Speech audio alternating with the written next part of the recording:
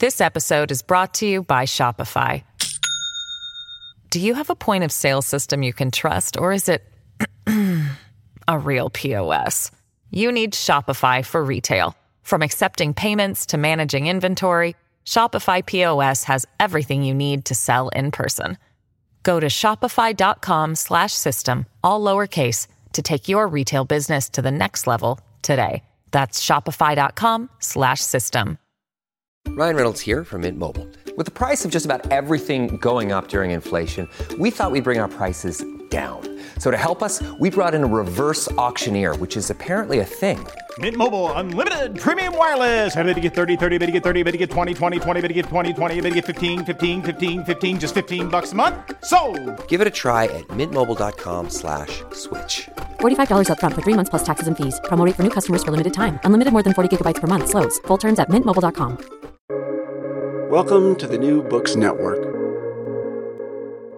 Hello, everybody, and welcome back to New Books in Anthropology, a podcast channel of the New Books Network. I'm Alex Golub, a professor of anthropology at the University of Hawaii at Manoa, and I'm going to be the host of the channel today.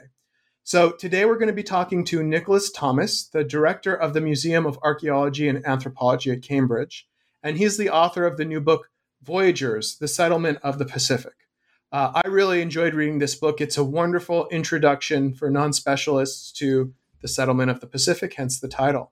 So, Nick, thank you so much for being on the show today. It's great to have you here. Greetings, and it's really nice to be in conversation with someone in Honolulu. It makes me feel as though I'm back in the Pacific rather than in North London. Well, you are certainly a scholar who, although you're based in the UK, you have a long history of working in the Pacific, and you've probably spent more time in more places in the Pacific than I have, I know. I think you began originally as a historian of the Pacific. Is that right? Can you tell me a little bit about your early training and how you got interested in the Pacific? And then maybe we can move on to where this book sits in the larger arc of your career. Well, in fact, it's a somewhat longer story than that. I grew up in Sydney in Australia, but after I finished secondary school, I spent time in Europe. And while I was in Britain, I volunteered on a number of archaeological excavations and became very enthusiastic, completely entranced by that discipline. Back in Australia, I went to the Australian National University, and I ended up doing a joint degree in anthropology and archaeology. I think I drifted away a little from archaeology, which seemed very science-oriented. I was more interested in people and how cultures and societies developed over time. And that actually drew me to Pacific history, but always very much in dialogue with archaeology, anthropology, thinking about the deeper past, thinking about anthropological theory, thinking about culture and politics. And it seems to me like one of the hallmarks of your career is your keen appreciation of material culture. My wife is an art historian, and I know she loves things. She's fascinated by material culture and its beauty, the techniques that go into to produce it, the social relations embedded within it, the aesthetics value. I think that's been part of your career as well, the history, the culture, and then also the material aspect. Is that right? That is right. In fact, I didn't do anything art or artifact related for my doctorate. That was focused more on the local political formations in the Marquesas in eastern Polynesia at the time of early contact, early colonial experience. I was also actually very engaged by feminist theory and feminist anthropology at that time, partly because that was a very live area of debate around the ANU at the time I was a graduate student. So all those wider themes were important. But after I finished my PhD, I wanted to work in a more contemporary Pacific setting. So I left the archive behind for a little while and did some research in Fiji, and at the same time got very interested in material culture in the European art made in the Pacific over the colonial period, but also then subsequently in contemporary indigenous art. And I guess I've always found it very rewarding to tack between these different areas. In some ways, the archaeology seems a totally different subject to the art being made by Pacific Islander migrants in New Zealand, but in fact some of those migrant painters and sculptors are very interested in the archaeology and bring their own perspectives to the Pacific past, to that deeper history. So all of these issues have been connected through conversations I've had with artists in New Zealand and elsewhere.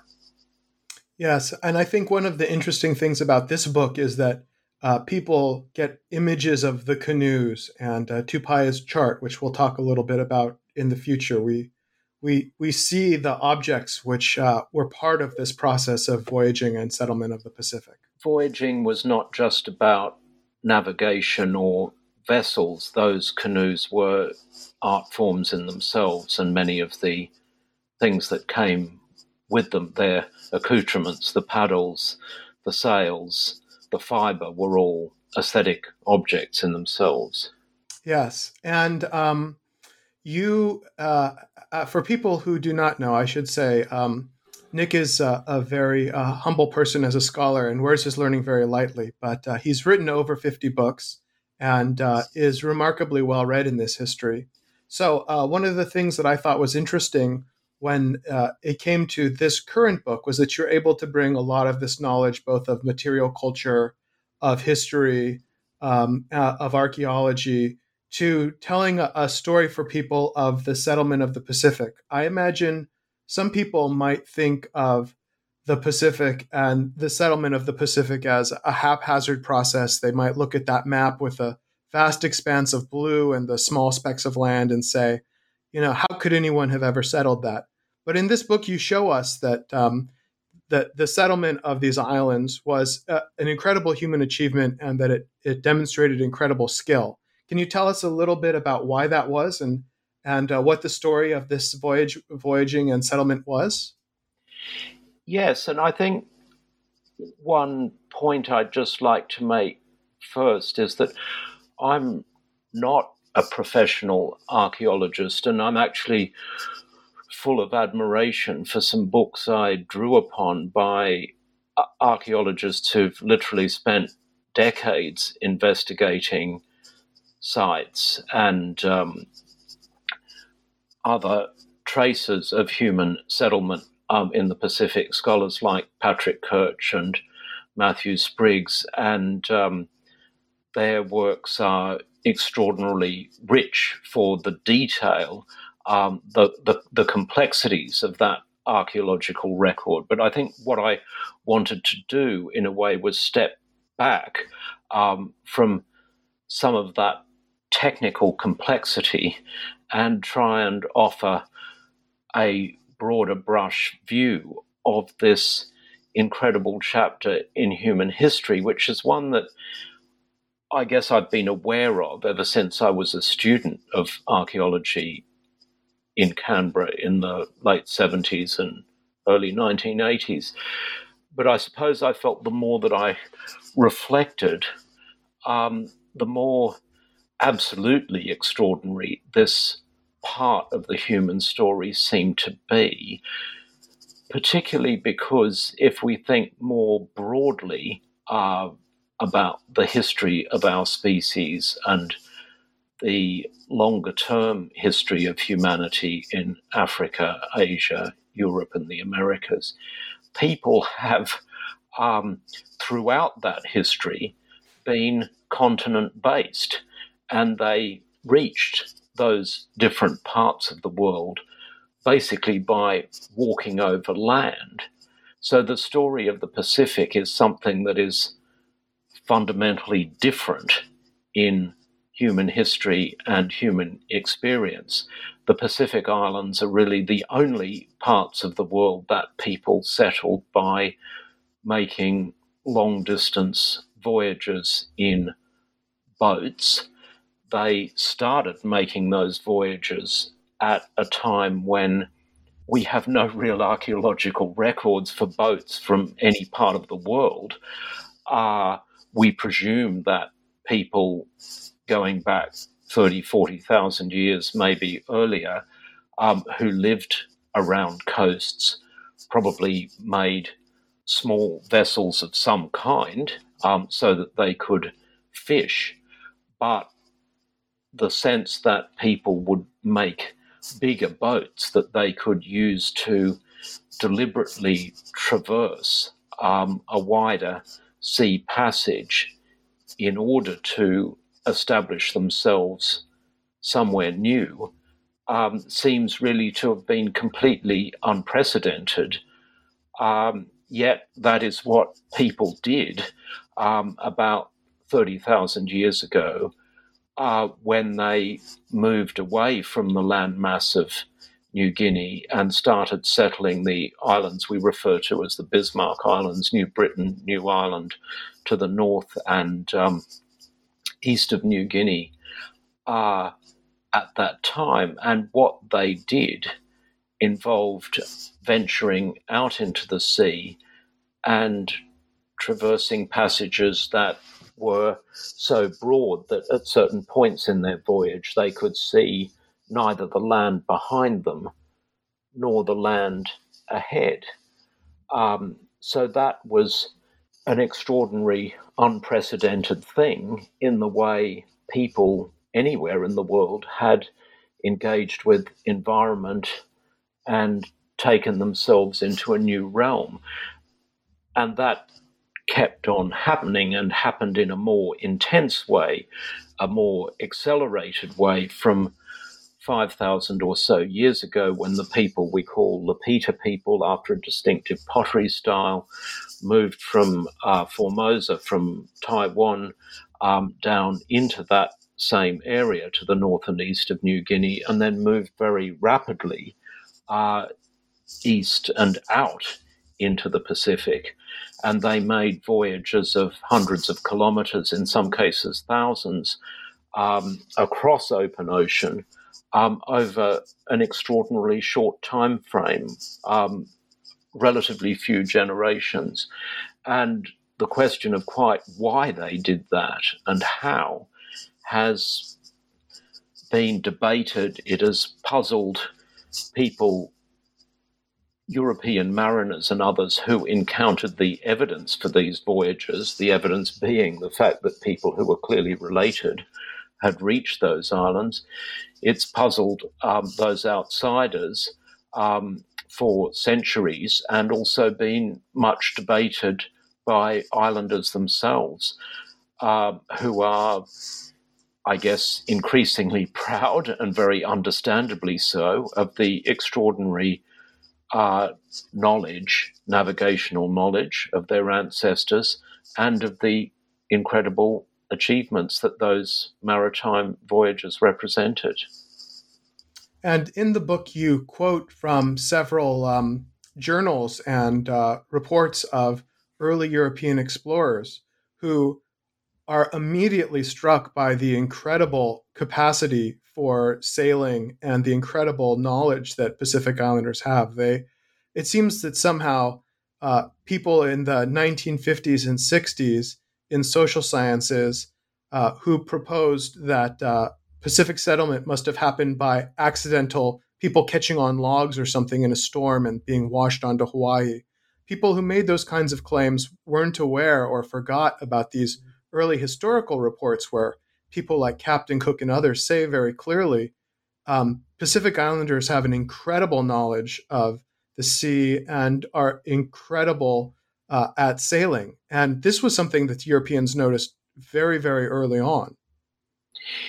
Yes, and it's often assumed now that those early European travelers and explorers were ethnocentric and blinkered and, often racist in their responses to indigenous culture. And many of them were. And people like Captain Cook and William Dampier had certainly stereotypic views of Pacific cultures in some respects. But of course, in this context, because they were sailors themselves, because Cook, for example, had basically spent most of his life on water, he had an intimate sense of what travel over water involved. He was absolutely prepared to be astonished by the double canoes that he witnessed in Tonga, sailing canoes that he witnessed elsewhere. He could admire the way they were handled. He could admire their versatility. And he was also, of course, interested in understanding what the islanders he encountered knew about navigation, what they knew about the locations of other islands in that part of the ocean, how they thought they could be reached, how they travelled back and forth. Similarly, Dampier, much earlier in the late 17th century, had far less experience of the Pacific than Cook, but did at Guam study sailing canoes very closely and declared them the best made boats of any in the world. He was also interested in the speed in which they could be sailed and recorded that a passage could be made to Manila or to a neighbouring island in a period of time that appeared remarkably short. So because they were sailors themselves, they were attuned to observe boats closely and inquire after the ways they were navigated. You mentioned cultural connection between islands that these early European explorers noted. It's remarkable. Captain Cook takes a passenger on his boat who is originally from Tahiti, and then they land in New Zealand, and the Tahitian guy gets off the boat and just begins speaking to people, and they can understand him. And this is absolutely gobsmacking to Cook, who is imagining being in England and then, moving 1,000 miles away to Moscow or something like that. And of course, he would not be able to understand the language. So they also saw this intercultural connection that we may have forgot about, or that commentators since then might not have noticed as well. Is that right? Yes, and the relative proximity of the cultures and languages itself reflects the comparatively short history of human settlement in eastern Polynesia. People left the Western Polynesia, Fiji area relatively late into close to 500, 900 AD. They settled places like the Cook Islands, the Society Islands, the Marquesas, Rapa Nui, and later Hawaii in a relatively short time frame, so that the Polynesians who live on those islands now were all, in a sense, one people in emerging from that Western Polynesian region less than 2,000 years ago, and consequently their languages remained relatively close. They remain mutually intelligible. They're as close, for example, as Dutch and German, maybe even a bit closer in some cases. So, of course, when an islander travelled from one place to another, they could be readily understood. And there were also cultural traits like Polynesian tattoo that Cook and others recognized as they went from one island to the next. It was clear to them that these people were closely related. And in particular, when Cook reached Rapa Nui, Easter Island, in 1774, Rapa Nui is much further from the Society Islands and that, in a sense, core area in eastern Polynesia. it is located at a great distance. And that, I think, was a moment of complete astonishment for him. And he wrote in his journal that he was baffled that people had somehow traversed what he called almost a quarter of the globe. He was aware that they did not have iron tools, but somehow they had made these canoes that were what he called fit for distant navigation. And I'm not sure exactly what he meant by distant navigation, but it was clearly a voyage of something like the extent that British navigators might undertake at that time that would circle round continents. So he had a very profound sense of those cultural affinities and their significance. Yes, this is the concept that you call in your book inter-islanders, that people are not merely islanders connected to a single place or Pacific Islanders, but they're part of a larger community of inter-islanders. Can you tell me a little bit about that concept and what it means? Well, I think one of my inspirations has been the work of Apeli Hau'ofa, who was really a remarkable man, an anthropologist, a novelist, a cultural leader, an extraordinary Pacific intellectual. And he developed a particular perspective, which I think owed a good deal to his own biography. His parents were Tongan Methodists, and they were missionaries, Methodist missionaries in the small islands off the tip of Papua New Guinea, a place called Misima. That's where he was born. So he grew up as a Tongan among Papuans and spoke the local language and was relocated after the war to Australia and then to Fiji when he went to school. He was subsequently trained as an anthropologist and undertook field work in New Guinea and then did all sorts of positions before becoming a professor at the University of the South Pacific. But I think it's very significant that his experience of the Pacific was as cosmopolitan as that. He has famously talked about how he became depressed by the sense of the Pacific he got through disciplines like development economics. There was this sort of vast watery void with these tiny dots on it. Those dots were islands. They were economically unsustainable. It made the Pacific look hopeless.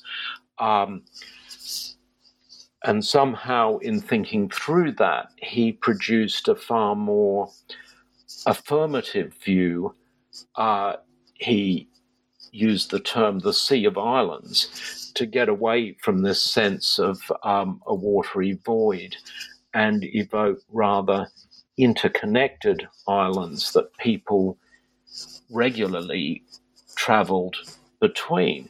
He overtly acknowledged that to some extent that was a romantic vision, but it was also a vision grounded in the history of the Pacific, the experience of people in the Pacific, the very dense networks of exchange and sociality that connected archipelagos like those of North Vanuatu, the Solomon Islands, or a set of islands like the Marquesas or the Societies in eastern Polynesia.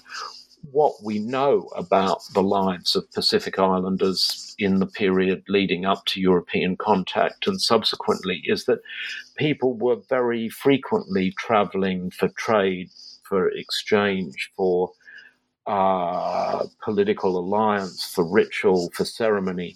So most groups on most islands were somehow constantly connected with people on other islands. And that seemed to me to be a critical theme. Pacific life was about building these relationships that extended beyond and between islands, that extended even beyond archipelagos, and that constantly involved voyaging and interaction. This episode is brought to you by Shopify. Do you have a point of sale system you can trust, or is it a real POS?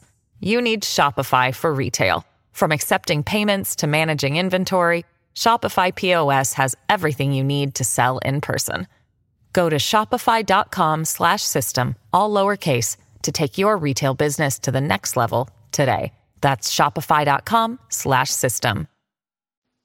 Yes, his distinction, I think, is between islands in a far sea, which is a vision of the ocean separating islands which are isolated, versus what he calls our sea of islands, where the ocean connects people and it enables travel, it enables voyaging and connection. So if people are interested in looking more into this work, they can Google Our Sea of Islands. It's available online in many places for free. Yeah. Did you have it? You must have known Hau'ofa. I've never had a chance to meet him. I always like to ask people who have had a chance to meet these famous people, what was he like as a person? So many of us have read his work. What were your impressions of him if you had a chance to meet him? Yes. I can't say that I knew him well, but I'd encountered him a number of times at, I think very memorably at an anthropology conference at Hilo on the big island of Hawaii in the 90s. But in fact, I spent most time with him when he brought a group of artists from the Oceania Center at the University of South Pacific, a center that he'd established and that very much exemplified and built that vision of the Sea of Islands. He brought a group of artists called the Red Wave Collective to London. They had an exhibition. He'd actually invited me to speak at the opening of that exhibition, and it was a huge honor, actually, to be able to celebrate those painters whose work was, I think, really saying that the future of the Pacific will be defined by Pacific people themselves. It was imaginative and compelling.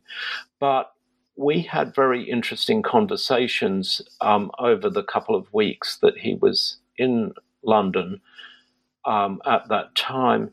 He knew about Tupaia's map, of course, but he actually didn't know that Tupaia had also produced a set of drawings during Cook's first voyage, remarkable drawings of marae, of musical performers, of people interacting. And it was a huge privilege for me, actually, to be able to take him into the British Library and show him that group of drawings. I had the chance also to interview him at that time, and it was really fascinating, actually, talking to him about his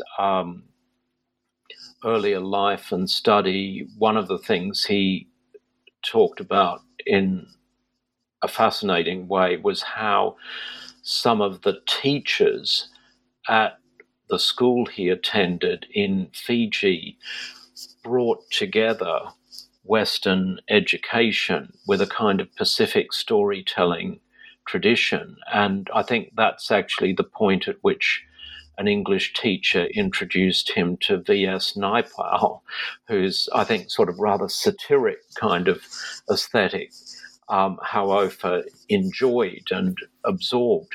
But he also actually said that they were exposed to Conrad and Melville, and I think he loved those writers. He really enjoyed that take on the sea and the drama of maritime experience. So he was an extraordinarily imaginative and wide-ranging intellectual and an immensely generous person. It's a huge loss to the Pacific Studies community that he died as young as he did. I must admit I can't recall his age, but he was only in his mid-60s, I think. You know, I do remember now reading that interview that you did with him. He said that he fell in love with literature at that school because the teacher read Moby Dick out loud. That was the mode of literature, was that they would sit there and listen to him read Moby Dick out loud in its entirety in the course of a term. It's remarkable. Yeah, remarkable. Yeah. So on the one hand, we have some of this prehistory that shows that there are common linguistic and cultural connections across the Pacific. And the people were, in some sense, not merely islanders connected to a single island, but inter-islanders. But one of the things about Hau'ofa that you point out is that he was not interested in a kind of a politics of primordialism. He didn't see the Pacific as united by a common culture and heritage, which had to be preserved and should not change. He saw the Pacific as quite dynamic and also open to novel influences, something that could be expansive and incorporate new influences. And I think that's got to be part of the story of the peopling of the Pacific as well, in terms of how Pacific Islanders like Tupaia became part of the projects, became entangled in the biographical projects of the first explorers as well. Can you tell me a bit about that? Yes, I think there's a particular story that's really quite important here, and it is that although Cook's voyages are the really famous ones of that period in the late 18th century, in fact, there were two navigators that came before him, Carteret, who sailed through the Tuamotus, and Wallace, who was actually the first European to encounter people on Tahiti. And they're important in part because some of the crew on Cook's first voyage had sailed either with Carteret or Wallace, or in fact with both. And so even when Cook first arrived in Tahiti, he had some men on that ship who had a sort of smattering of basic Tahitian.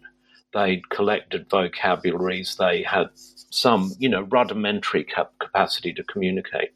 Because on that first voyage, Cook was there to observe the transit of Venus, the stay was extended. They had to set up a camp, set up the context for their astronomical observations and so on.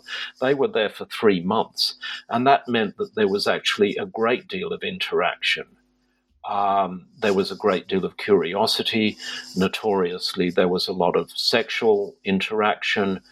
After the astronomical observations were out of the way, Cook and Banks made a tour of the island. They walked right around it over a number of days.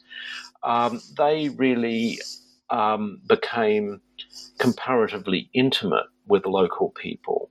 And the other famous part of this story is that Tupaia, who was from another island, from Raiatea, but had relocated owing to various political alliances, he had relocated to Tahiti. He was clearly an intellectual, a priest, a navigator, a prominent individual. He was interested in what Banks and Cook were doing. He spent a good deal of time with them. He clearly shared a great deal of information. So there was a sort of quasi-ethnographic exchange of knowledge and understanding at that moment, at the very beginnings of European contact with that part of the Pacific. And that process of interaction and knowledge exchange continued in fits and starts. And there were times when islanders were extraordinarily generous with their understanding of traditional histories, navigational routes, navigational techniques. And so that information was gradually drawn into European commentary on the Pacific, often sometimes in somewhat scrambled expression, but it nevertheless entered that archive and can be recovered and reflected upon today. I suppose one narrative that's out there in popular opinion would be that Pacific Islanders were discovered by Europeans, or that Europeans discovered Pacific Islanders. And that narrative could take a triumphalist form, emphasizing the amazing ability of Europeans to gain enlightenment and knowledge of the world. Or it could take a tragic form as a sort of a critique of colonialism or expansion, at the expense of islanders. But the story you're telling is one in which the Europeans' agency is just part of the picture, that the agency of Pacific Islanders was entangled from the very beginning with these European attempts at exploration, and that we can now go and find proof of that by revisiting logs, revisiting journals, revisiting museum collections, and seeing the way in which this knowledge about the Pacific that Europeans had was not just the result of European efforts for good or for ill, but deeply, deeply entangled with sophisticated knowledge which Pacific Islanders like Tupaia had. Yes, and in other books, like A Comparative History of Empire in the Pacific I wrote about 10 years ago, Islanders, I've tried to foreground the sense in which the colonial encounter was not just a sort of collision between globalizing Europeans and islanders who were sort of bound in a kind of customary regime. I think it's rather extraordinary that islanders were themselves extraordinarily cosmopolitan at a very early stage in that whole sequence of interactions. You had islanders traveling to Europe as early as 1800 and before, in fact.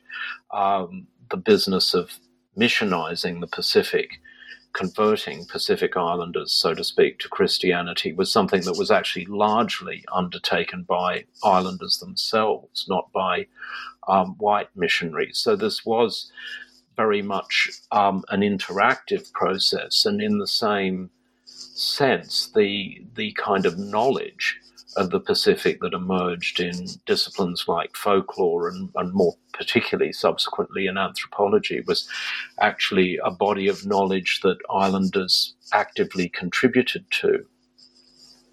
Yes, we see that in the example you mentioned earlier of Hau'ofa's parents, who were missionaries, or I guess missionary teachers they were known as, who were responsible for bringing Christianity and being very active in Misima.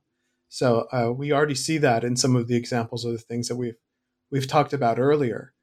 I also remember at the recent Pacific History Conference, which you helped organize in Cambridge in, was it 2019? 2018. 2018. Boy, it's in the COVID world, these things seem like they happened quite a long time ago. Or maybe more recently, because I said 2019. One of the sort of things that you always do when you go to these conferences is try to see what the hot new thinker is, or the hot new approach. And I remember at that conference thinking that the hot new theoretical thinker for the Pacific was Tupaia, a man who'd been dead for a century, because people found his work so stimulating, and there had been new work attempting to understand his chart and his remarkable map of the Pacific. And you talk about a recent paper showing that if we look at this famous map, which has many, many islands on it, which demonstrates the incredible geographical knowledge of Pacific Islanders, and we read that map and we imagine ourselves in the room where Tupaia is trying to explain the map and how it works, then we can get a better sense of the map and what it means, and we can interpret it. I don't want you to go into more detail than you'd like to, because the act of interpreting this map is extremely technical. But can you just maybe tell us a little bit about how that map is an example of the co-production that you're talking about? Yes. We know that Tupaia, of course, Tupaia wanted to join the Endeavour's voyage.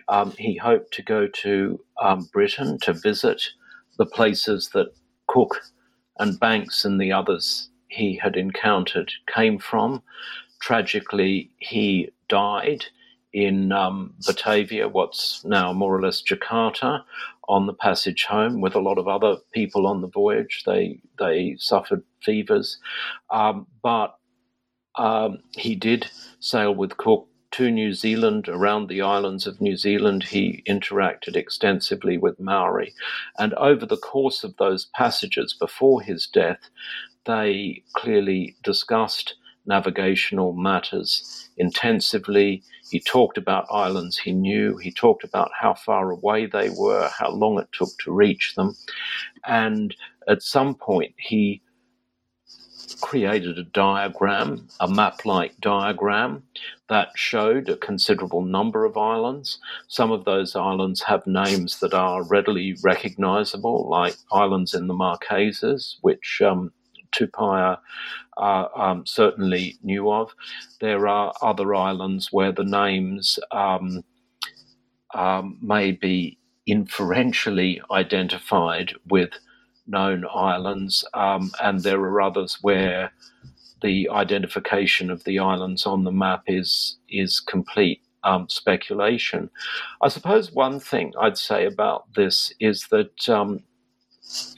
there are some real enigmas in this whole story. There are enigmas about the motivations of why people voyaged early in the history of the settlement of the Pacific.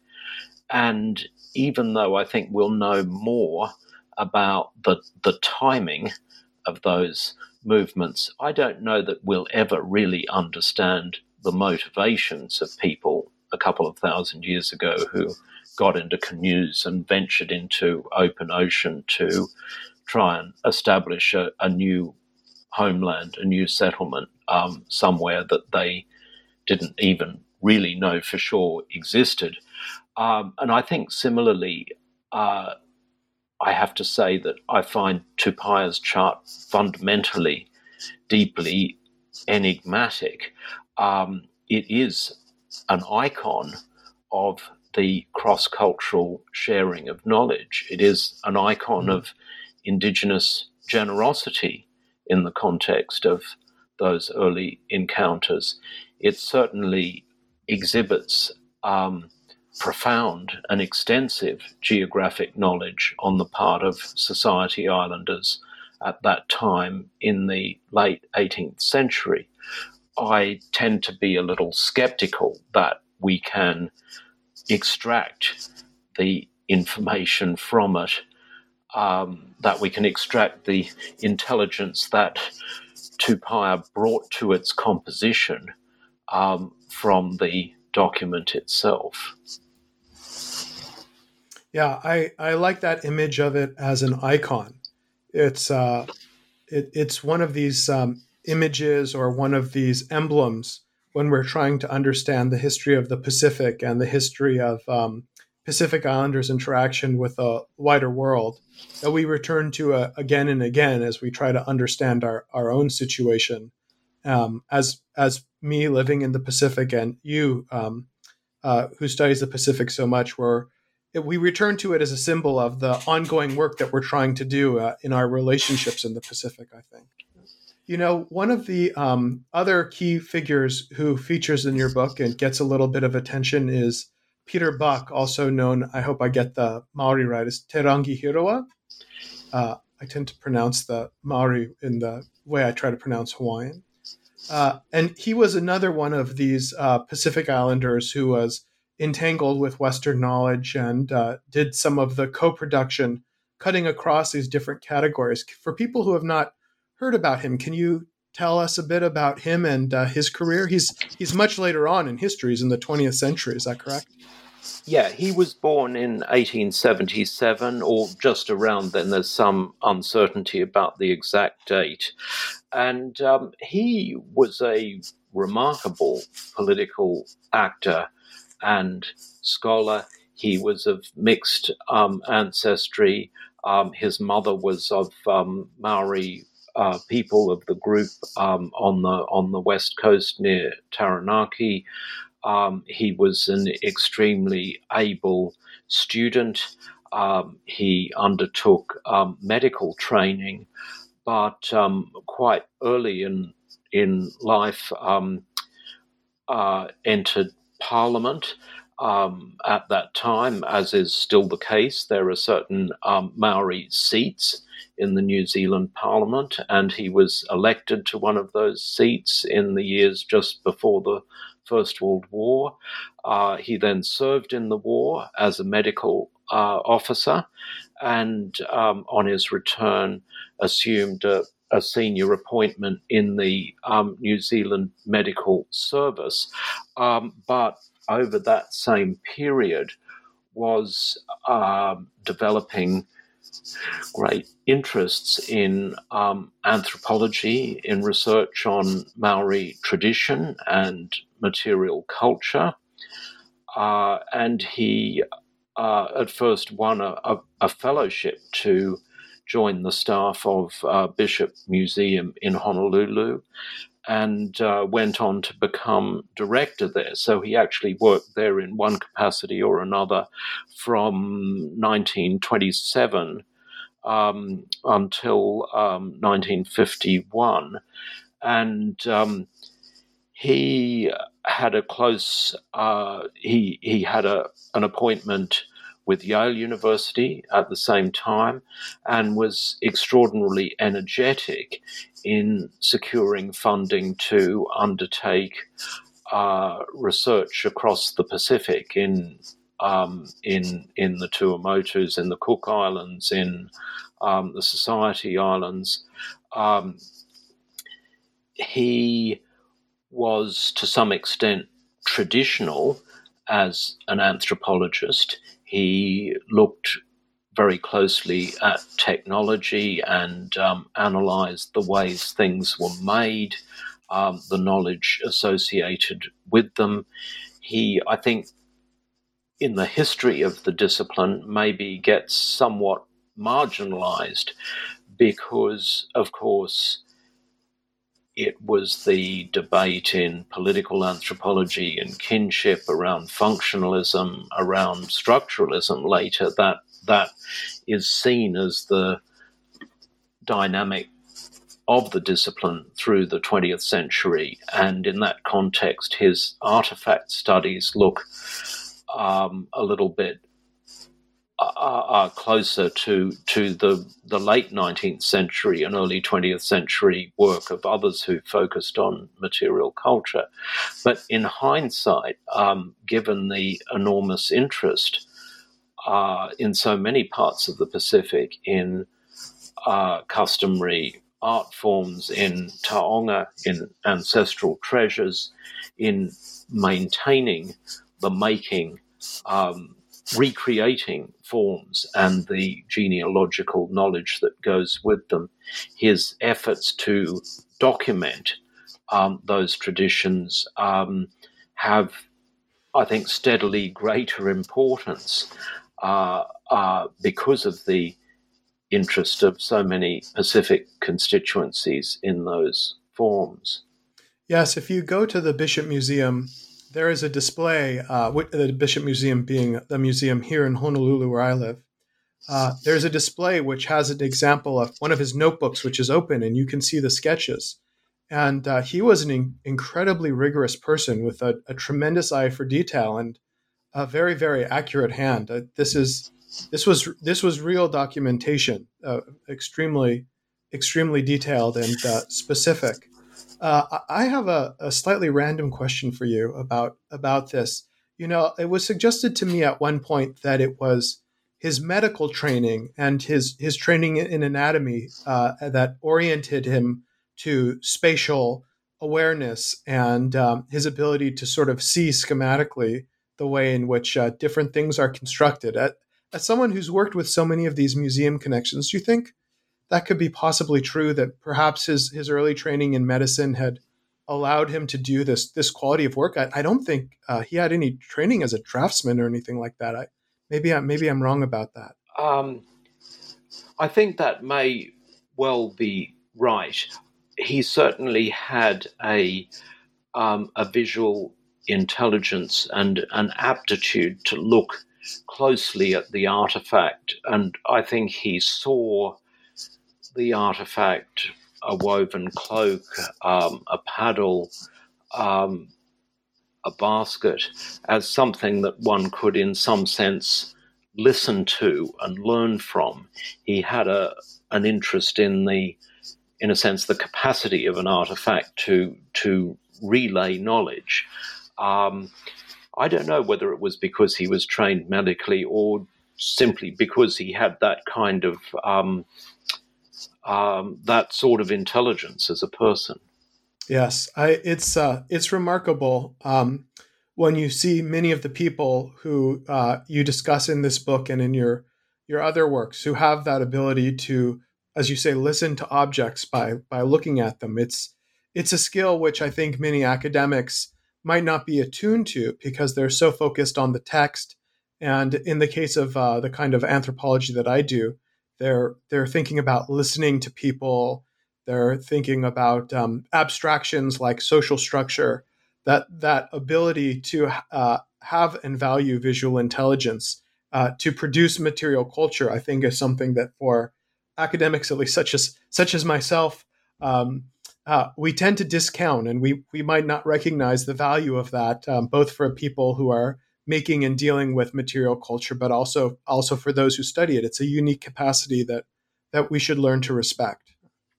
Well, thank you very much for this interview. It's wonderful to cover all of these topics with someone who is so knowledgeable. But I don't want to keep you for too long. I know that you have other projects. Before you go, can you tell us about what we might look forward to seeing from you in the future? What I might mention is something that I've just finished very recently. It's not a big book.